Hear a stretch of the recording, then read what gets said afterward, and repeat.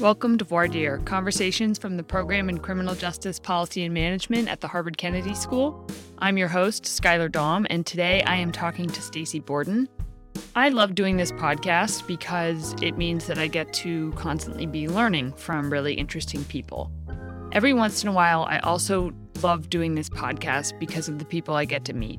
And this is one of those circumstances. Stacey Borden is incredible. She is the founder of New Beginnings Reentry Services, which provides services to women coming home from prison here in Massachusetts. This is being released on April 18th. And this week, New Beginnings is opening a house for women coming home from prison, which you will hear Stacey describe. Here's our conversation. Hey, Stacey. Hi, good morning. Good morning. So let me just say before we jump into things, thank you for doing this. I have just loved seeing you in the round table, seeing your work around Boston, and you are a light. So I feel really lucky to get to talk to you today. And I know New Beginnings is set to open very soon. So why don't you tell me what New Beginnings Reentry Services is, and then we'll talk about what it's going to look like. Great. So New Beginners Reentry Services is actually two parts. The first part is that we provide services to women that have been impacted by the criminal justice system, either by an arrest, either by domestic sexual violence, and have had some restraining orders against their partners. We're trauma-informed based, along with substance abuse counseling, and a whole array of resources for women that have been impacted in the community. Second phase is we're a 10-bed program. So that just means that women that are coming home from either wrapping their sentence, if they're on parole, if they come out on probation, and they don't have any place to really go or are really looking for services, they can come here, stay up to 18 months, and get the array of services that we provide. So again, we provide substance abuse counseling, we're trauma-informed care, we have educational, professional, career development, housing specialists here to help them overcome the challenges and the barriers that women face when they come home from prisons. I mean, there's a whole lot of CORI barriers, CORI being a criminal record here in Massachusetts. Criminal record, that's right. That prevents them from employment and housing. So we don't focus on employment and housing until we address the trauma. So the whole idea is to really get the women involved to think outside of their trauma. At the same time, deal with trauma through the world of arts. We have a theater built in the basement. We have a podium here in the basement. The podium is even for women that are in wheelchairs. Women in prison are in wheelchairs. And so we have a podium that goes up and down to meet the women in the wheelchair and to meet the women that can stand up. And that is to really learn how to articulate your story. How do you get to tell the story to remove yourself from the stigma of shame, low confidence, and to build your self-esteem? Secondly, we have actresses coming in to use the theater. We have Berkeley School of Arts that we've partnered with as well to come in and teach theater, teach music, teach dance, all the things that young girls love to do, but had forgot about once trauma happens and addiction happens and then prison happens. And so we want to bring them back. We want to be able to bring them back to heal and transform themselves into whatever their dream is that they want to become or do. We're here to support that. So that's what New Beginners is about. Tell me a little bit about why you chose to focus your services for women and what the unique experiences of women are. Maybe we could break it up, like that they end up in the criminal legal system or interacting with it, what their experience is like in prison and what their experience is like coming out. So we can take that in order if you want, but tell me why you chose to focus your services for women. Well, because I'm a woman and because I suffered from a lot of trauma and because I ended up in the prison system, addicted. And so for almost 30 years, running in and out of prison with no resources every time I got out. I meant well. My intentions was right. I always had a dream of doing something good in the world. I just didn't know how to navigate it, and I hadn't had anybody to give me that support. And it wasn't until 2008. I went into prison in 2006. I had 15 warrants all over Massachusetts for check fraud. And I was going to court 64 times in 9 months. And it wasn't until Angie Jefferson, who is a lifer, said to me, like, Stace, what are you doing to yourself? You're going to come in here one day and you're not never going to be able to go home. You're going to get life. And I'm like, how does that happen? What do you mean life? We've heard about life sentences, but what? She's like, I'm never getting out of here. And you just keep coming back and forth. And in my head, I thought, God, this is disrespectful. This is hurting the women. You're never coming out. And here I am running in and out like it was okay to do. I hadn't thought that I could do something that was going to cause greater harm to someone and I wouldn't be able to come back. And more so, I thought about her. Like, I see her visits in the visiting room. I see her struggling, just walking up and down, going to school and back to the unit. Like, that is just not an existent living to me. And so she said, do something different. Go to school or something. Get up there and educate yourself. And through that, I went to court, and one judge out of all them years, in Quincy Court, Judge Coffey said, what is wrong with you? And it was almost like I got humanized in that moment. But I feel like Angie prepared me for that, or the spiritual realm of the universe prepared me for that moment, for me to just tell the judge everything that happened to me, everything that I didn't understand, everything I wanted to do in life. And the only way that I knew how to do it at the same time, my old behaviors was kicking in. My manipulation, my thought process. I was like, I better get his attention while I can before I get 10 years versus if he's asking me, what do I want to do? I want to go back and do the CRA program. I see the women in there have life. What's the CRA program? The Correctional Recovery Academy. And that's what the judge asked. And I said, I needed some correction.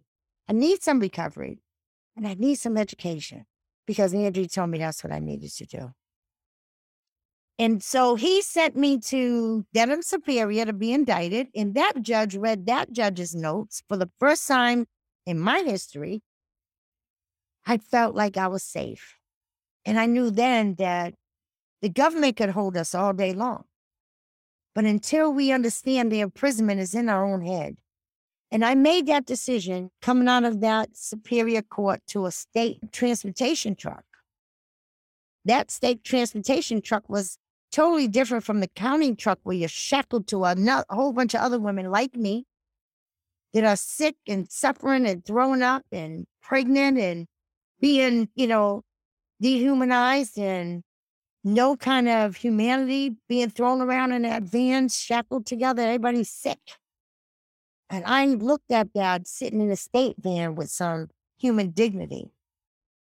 And so my whole process of thought started changing right then and there. When we got back to the prison, the gates opened, and I was like, I'm in a dorm.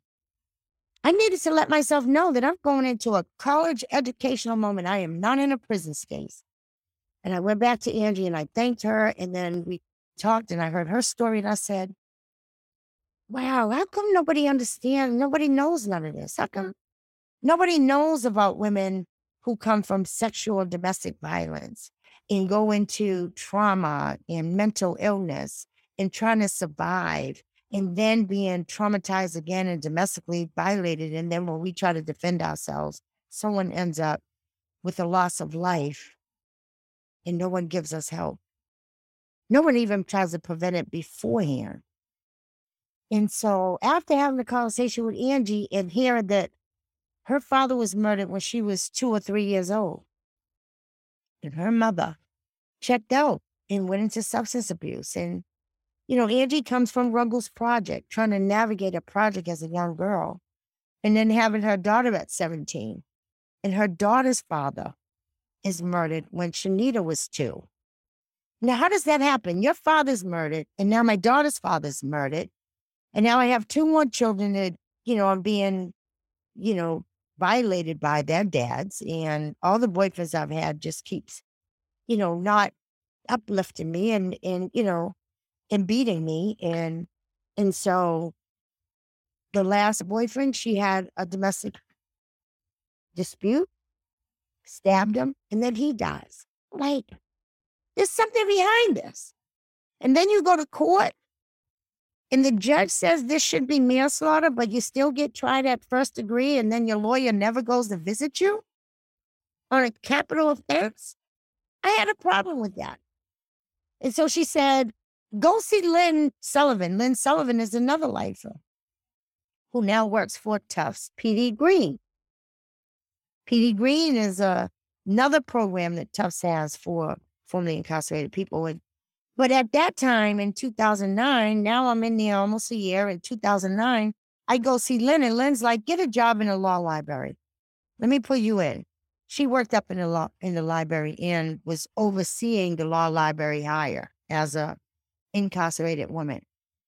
And I started going in there and reading about the law and really understanding, trying to figure out what are we doing to ourselves and why aren't judges seeing some of these cases that probably should be redirected to some mental health or some outpatient therapy or something instead of incarcerating us in that moment. And so I was writing revise and revokes for women, and it was working. They were going home, but then they were coming right back. It's like, do you want some help or you don't? And they're like, nothing is out there. I feel safer in here. I'm like, you're not supposed to be in here.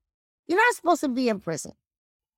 And it was an accumulation to say no resources. No wonder I wasn't getting no help when I got out. And so it wasn't until that Kimya Faust walked in my cell that really changed my life forever. And who is Kimya? Kimya is a young woman who comes from Dorchester, who was sexually assaulted at age 12, violently. And she was a defendant in the Suffolk County District Attorney's Office at 12. You mean it like a witness, like she was the victim, right? You could defend it, but I think... not defendant, victim. She was a victim. And they prosecuted the gentleman whom they should have gotten him help. But they prosecuted, but they forced her. She kept begging her parents. She didn't want to go. And the DA forced her to come in. And from there, she just acted out. Adolescent stage, puberty stage, she just started acting out, and all the way till she was, playing hooky from school, getting the small arrests, stealing, smoking weed that led up to addictive behaviors, smoking crack and drinking. And at 29, some things happened. She got married. Her husband was very, very abusive, beating her till she's got plates in her face. She lost her daughter. She lost a young man that she had fell in love with, suspected that the husband took his life. And at 29, she went to smoke some crack at a young man's house that she thought she was safe with. He sedated her, hit her upside the head with a 2x4 to rape her. And she came out of it with semen all over her, and she stabbed him with a butter knife. He hit her with the head, upside the head with the 2x4 again. And she stabbed him with the butter knife, and unfortunately, he lost his life in the state. Now she becomes a defendant. After being a victim, now you're a defendant at the same office. And they offered her a plea for 19 to 20-year manslaughter, or if she didn't take the plea, she was going away for life. That, for me, was unacceptable. And I knew then. 2010, I was going up for parole. I had heard my mom say, we're waiting for you. And that indicated that maybe this is time for me to straighten myself out and become an adult and take some responsibility and accountability. What I learned in that prison, The other women in there advocated for me, Julie Pike and some other women advocated for me to get into BU, even though I didn't have 4 to 5 years for a degree program. They advocated to just let me take some courses. And that was a healing time for me because 2001, I had lost my sister to cancer and I had buried it and didn't face the grief. I didn't know how to grieve. I was always drugging. And in that moment when BU professors allowed me to come up, I started math courses and writing, which was 2 hard subjects for me. I didn't understand critical thinking. I didn't really know that I thought that I had ADHD or comprehensive reading or, I didn't realize that it was all selective. It was all selective. And I started writing about my sister. And I was writing in a way where a professor was directing me to write who she was. Not about my pain of missing her, but who was she? And that for me was the most healing experience, and getting papers back saying, wow, we want more. We want, and I was like, oh, they hear me. Somebody hears, I got a voice.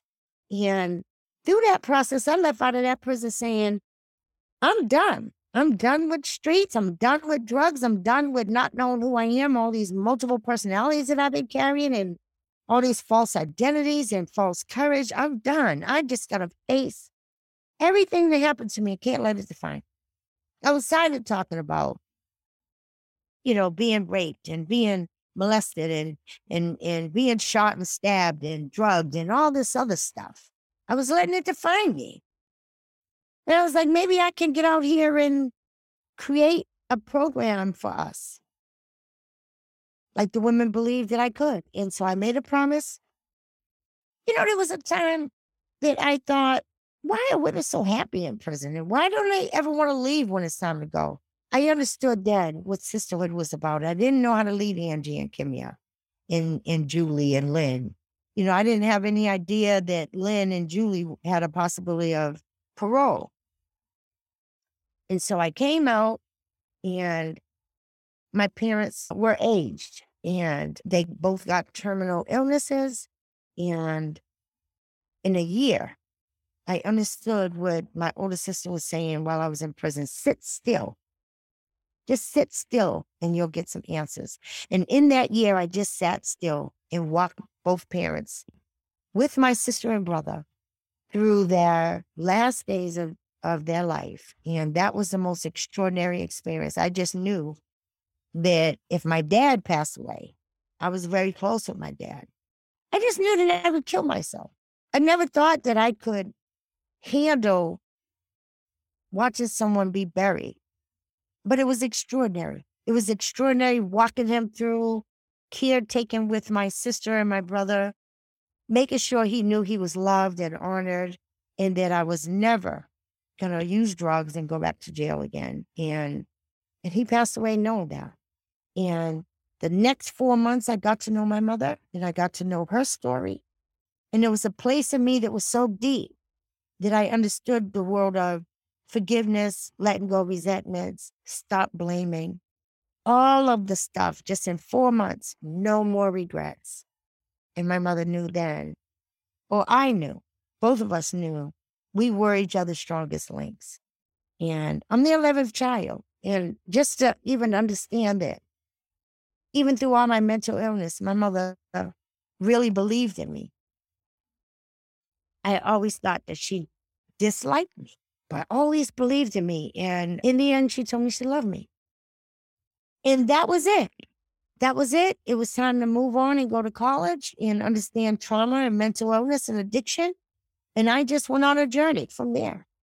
And I kept the promise to Kimia and Angie.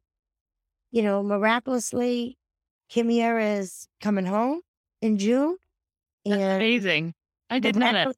Yeah, she's up for parole. She's at Billerica House of Corrections now. And, just walking her through stuff. Stop fighting. Stop going to the hole. Go to school. Everything that they taught me, I gave it back to her. And she applied with BU for some of her writings. She didn't win the top, but she was second place win with her writing skills, and she's going up for parole in June. And then New Year's Eve, we got a letter. I got an email from Rachel Rollins before she got over to the federal level that she agreed that Angie Jefferson's case should be assented from first degree to second. And she just thought I should know and said, Happy New Year. And that's just Rachel Rollins was the DA here in Boston. Yes. That's amazing. So is it the New Beginnings house going to be open and waiting for her when she comes home? Yes, we hope to open. We have a grand opening. I hope you got the email. We're trying to send out the emails. We have over 100 guests. I haven't, but I'll track it. I'll get it from you. Yeah. Okay. Yeah. Grand opening on the 19th with Congresswoman Ayanna Pressley, State Representative China and Miranda coming in as the masters of ceremony to, introduce the speakers. We hope to have Judge Kelly is coming down. She's trying to get out of her schedule.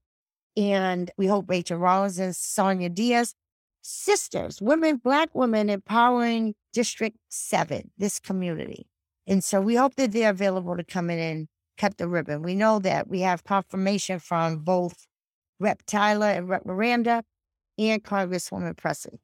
So, and Judge Kelly said she's trying to change her schedule around. So this is going to be epic. This is going to be beautiful.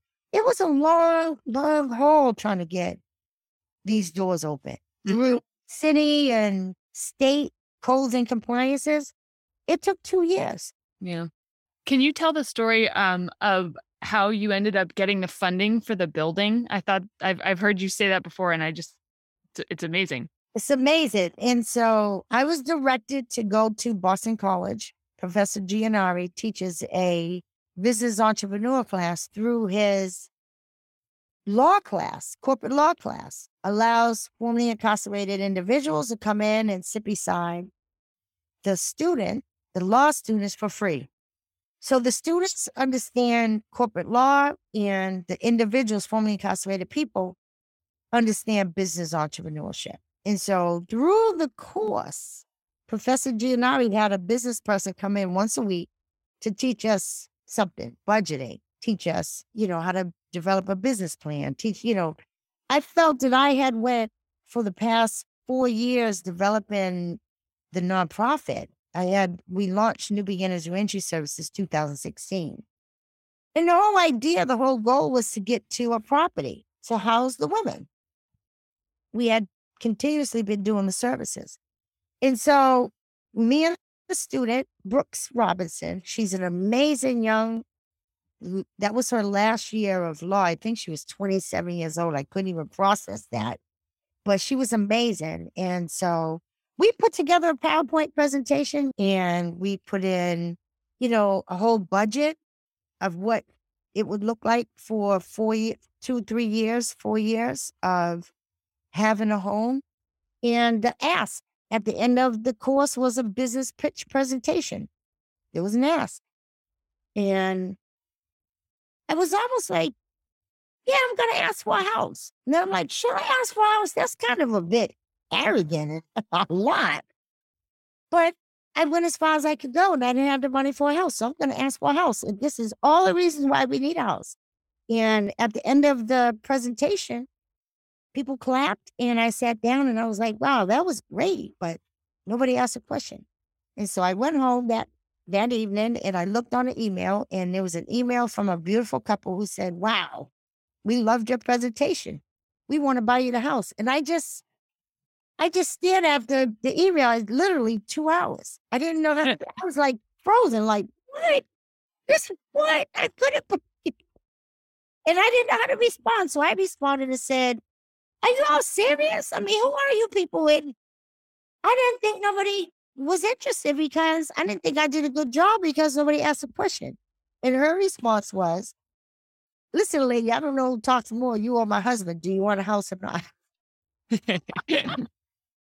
And here we are, 2019. We closed on a $759,000 home, 5 bedrooms, and we took it from there. Yeah. What is it? Well, before we go there, I guess. So you sort of took us into the house to sort of to see, in our mind's eye, I guess, to picture what it's going to look like when you're in there. But you talked also about services that you're already providing just outside of the house. So can you talk a little bit more about those services and what you've been doing already? So, when women come home and refer to us, we have been able to just give them the resources. I do some counseling. If they have substance abuse issues, I can counsel them, but we don't go into mental health because my master's is in mental health, but I'm not a licensed mental health counselor. I am certified in trauma-informed care. So if they need those type of elements, we'll do some counseling, but mainly we've been just connecting them to resources in the community, like Justice for Housing. If they need housing, we'll refer them over there. If they need additional advocacy for housing, we'll refer them down to Home Start so they can really get the advocacy that they need to overcome the challenges of their quarry. We refer them over there to Mass Hire or Project Place or Gavin Foundation for Access to Recovery, ATR, that gives them some additional group support and clothing, gift cards, and employment access and overcome the challenges of that quarry. So we've been doing a lot of resources and additionally referring them over to Boston College for the business entrepreneur class once a year and referring them over to My Tufts program, which is a 9-month course that Professor Binder and Lynn Sullivan is providing, which is a 9-month course, 12 credits, stipend, paid stipend every 2 weeks. And the biggest incentive is that if they complete the program, they get to go to Bunker Hill Community College for free for 2 years. So those are the services that we've been providing the past 4 years. When they come into the house, it's going to be a different ballgame. It's going to be from 8 to 8 group therapy. We have a housing specialist in-house that will help them do role plays with how to have an interview, set up with them to be creative with resumes, even if we have to put Framingham State Prison under education and everything they've done under the prison, put it in bullet points and just put it out there because you're going to have a query anyway. Be creative with it. Start doing mock interviews. So when they get stuck to say, when it becomes the second or third offer for employment, they can say, yes, I have a query and this is why. And these are all the things that I did to correct it. And now I'm in a program, New Beginners Reentry Services, so I can learn about transformation and healing. And so we have that element. We have a employment specialist who is real sharp at really building the repertoire or the resources in the community so they can go over to Strive program, which is a year program to help them understand how to navigate employment. Same thing, doing role plays, learning how to do resume building, learning how to be in an interview. We have a whole floor on the third floor, a whole room on the third floor that is a boutique. We named it Marie's Boutique. Marie Marshall was going to be one of our case managers, and unfortunately, her kidneys failed to put her in a stroke comatose situation, and she passed away. So we named the boutique after her. What is up in the boutique is an array of clothing so women can go up and be prepared for school or be prepared for an interview. But the boutique is so much more than that. It's to really give them some dignity. We have a cash register up there. We have cards being made with, so they can enter their name on it and use the card once a month to get 5 outfits. And the 5 outfits that they already have or would accumulate every month, they'll learn how to donate and give back to Goodwill, give back to the community. And secondly, they'll learn how to make purchases and not steal or not be using someone's credit card or fraudulent checks. They'll be able to create some dignity on their own with all the donations that everybody in the world has. People have been donating from all over the world, pocketbooks, hats, toiletries, suits, shoes, boots, pocketbooks, everything. It's fabulous up there. And so we also have a house manager in-house who will be doing the food shopping, taking the house laundry out, dropping it off, picking it up, making sure that the women are in groups and really adhering to their itinerary when they're in the community. Each individual here in the house will be doing one group a week. So if the employee manager comes in after she's doing her outreach in the community, she comes in 2 days a week in-house. She has to meet individually with the participant. And in 2 days, she'll be meeting 5 in one day, 5 in the next day.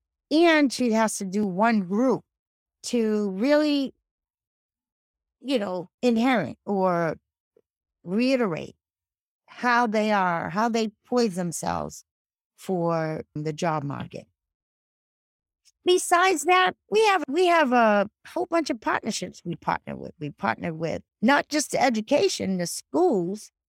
We partner with Boston Public School System, with the kids through UMass Boston, so they could come out and help the ladies learn how to cultivate flowers and vegetables. If they can grow flowers in their backyard and learn all the different flowers, we have my older brother who built an app that can just hit the flower and it could tell what flower it is. Oh my God, I need that. Right? I mean, I'll still find a way to kill it, but at least I'd know, I'd know what I was killing. So, right. I think the hope is if we can get a woman to find her purpose, maybe she want to open up a florist right here on Blue Lab. These type of partnerships in development in women, career development, will allow them to own their own businesses, become their own business entrepreneurs. We have that hope. We have the hope that maybe they could open up a vegetable market, all the good things that should be in this community, the resources that have been a lack thereof for decades. And we want to produce that out of this program with formerly incarcerated women. Amazing. So it's a way of, we have a woman coming in, a chef coming in teaching culinary. Well, they have culinary arts up in Framingham, but what if you didn't complete it? Or what if you're not quite sure because you was in a prison and you're not really quite sure what culinary means and what you could develop? Can you be a chef? Can you be creative? We want to finish that here.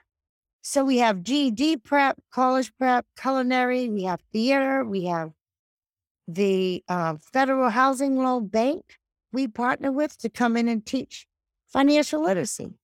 How do you open up a bank? How do you get your credit score up? How can you take the homeowners one-on-one course? Maybe you could buy a house. Imagine things that we've never thought about because we're sulking in our pain and doubly being punished by a prison. So we want to unfold all that. So that's what this is all about. This house feels like, I mean, I've seen pictures of it, but as you're describing it, I'm picturing something out of like Harry Potter. It's too much is happening in there for one house. It's amazing. It should have like 1,000 rooms. Right. So you mentioned a couple of times, you mentioned Framingham just now, and you've also talked about how your services are trauma informed. And that reminded me that there's been a lot of conversation here in Massachusetts about opening a new women's prison to replace Framingham that would be a, quote, trauma-informed prison. So tell me a little bit about your reaction to that, I guess, and the work that I know has been going on to prevent that from happening. Well, there's just no such thing. Prison is a prison. If we have been so indoctrinated on crime and punishment, that, how do you think you could build a trauma-informed prison? In the pictures that they show through the process of revising, so they're trying to say that, well, we're not actually building a new prison. We're going to take $50 million and revise or reconstruct Bay State and make it an outside prison. And I'm like, well, Framingham is already an outside prison. I don't know what you mean. I mean, outside meaning like there's lots of different buildings that you kind of move between, or what do you mean by outside prison? Well, that's what I'm asking the state. What do you mean by outside prison? So you get to move between movement. You come out from one building, you're outside. You can be outside all day if you choose not to engage in any type of programming or school. So you can just do your time. But to say that you'll put $50 million into a new prison when we have one of the lowest, I think we might be now second lowest population of imprisonment for women in the country. So how about we shift that $50 million that you can't possibly believe that you can be trauma informed? You know what it takes to get to sight in a prison? A lot. It took me 2 years just to get a psych evaluation for me to get a therapist. So my last year, I got a couple of meetings with a therapist who, she was cool, but she was a student. It can't take anything away from her efforts of trying to help me process that 1 hour once a week where I have to go back in population and deal with the punishing attitudes of the gods, man or woman. They're not living in that prison. And so to say that you're going to reconstruct a trauma-informed prison, where's the trauma-informed coming from? Are you implementing less gods to more mental health? Because that's not what you're saying. You're saying you're going to spend the money to do what? Make it outside, put in a little playground and put pink walls up. That's not trauma informed. You're still going to have the same behavior of gods looking at women who are hurting and suffering from trauma and not know how to navigate those emotions. A woman that just got raped and caused harm because she's trying to save herself, or have been, domestically violated, or have been neglected from family, or whatever her issue is, you're putting her in a cell at the will of another human being that is not necessarily treating her well. That is not trauma-informed, no matter how you do it. Your pictures that they show in these pictures with these architects that are drawing these beautiful, flowery, pink and blue walls without gods, and that is not true. That's false advertisement. I lived in it for many years.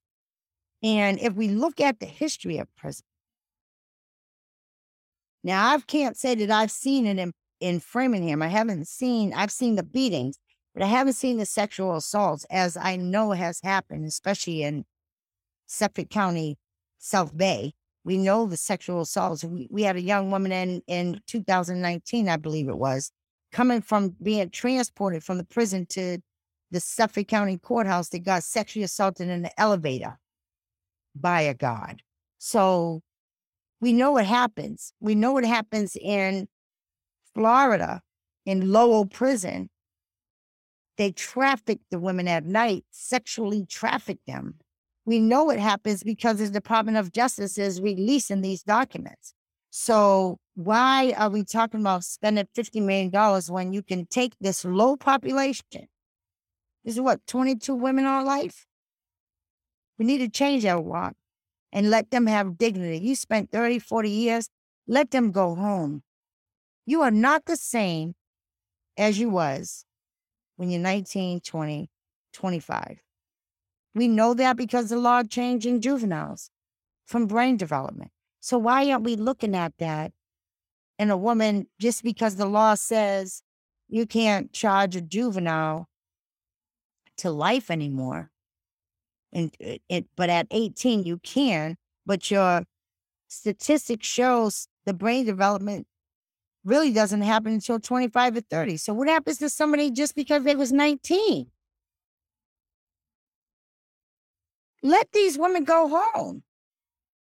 Let them come through and take that $50 million and put it in to more new beginners reentry services. Yeah. Let them heal. And if we can start doing that and perpetuate those thought processes and ideas, we can change the trajectory of how we think. And stop thinking about crime and punishment and think about some transformative harm and restorative justice. What, we're talking about there's $50 million that they're willing to put towards a towards a new or reimagined prison, which just got me thinking, what do you need, right? So you needed a house, you got a house. What does New Beginnings need now? We need a second house.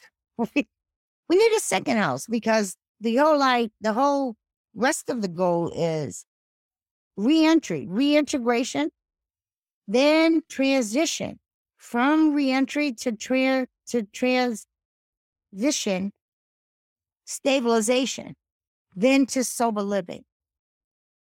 So you get all your reentry services, you get all your resources and connections, it's just like the 6 stages of change, the motivational interview modality. You come into, your pre-contemplative state to contemplation, denial to now, yep, I do need this. This is great. To now action stage or preparation and then action. Now, how do you maintain it? Mm-hmm. And so transitional housing is next, at least up to 9 months. And then the third house should be, how do you continue to pay your rent, keep your job stability, maintain your reunification with your children, so you can either move on to home ownership, housing, Section 8, HUD, and get your children back. That's the whole idea. Women recidivate within a year and a half. The whole model of reentry, New Beginnings, is to really surpass that statistics of recidivism. It's to really get them in a stable place in 2.5 years, because that's how long it takes for these housing elements anyway. You know what I mean? So why not fill them with all these resources and trauma-informed care and really overcome the challenges? Because guess what? Your trauma doesn't go anywhere. You don't get healed. You're never healed, but you learn to live and cope happily. Because those triggers and cues and all that stuff comes back and comes up again. You just have to learn not to feed into it. You deal with it in the moment. Every time it comes up, you got to know that feeling. Where you at in the valley? How do you come back out of that valley? You go into it again. How do you come out? Those are the different strategic planning that someone does from, especially addicted people. You become habitual in being addicted, and now you take those addictive behaviors and come habitual in a new positive way of life. That's how it works. And the only way to do it is to give them an array of resources and hope, and change starts happening miraculously. People are magical. Yeah. Last question. The doors will open on the 19th. What is that going to mean to you? I mean, what's it going to feel like to walk in to this home? I feel like a great principal. I feel like a principal at a school, to stand there and just see my sisters walk through the door and know that they're in a safe environment, ready for the world. It's going to be the most extraordinary experience I could have ever imagined. If I walk away tomorrow, I feel like the accomplishment of building a great team, keeping a promise, and giving humanity back. It's the most, I don't even know how to describe it. I get emotional every time I think about it. I just want to stand at the door and watch the women walk through and know that they never have to endure the harm of prison again. That's it. Yeah. Well, I'm so excited for you and excited to see where you take this. And I, on a personal note, if there's anything I can do to be supportive, please let me know. So thank you, Stacey. As I said at the beginning of this, you are a light. You are the first person to ever make me cry on this podcast. And I'm sure you have that effect on many people. So yes, thank you so much. And I really look forward to seeing, what this place becomes. Thank you. I appreciate you. Thank you so much. Thanks so much for listening. Thanks to Poddington Bear for composing our theme music, and to PCJ for all of their help administratively. We are finally on Twitter, so find us at Voir Dire Podcast, and please let us know how we should use that platform to be useful. We're still figuring that out. You can reach us at voirdirepodcast@gmail.com, and we'll see you soon.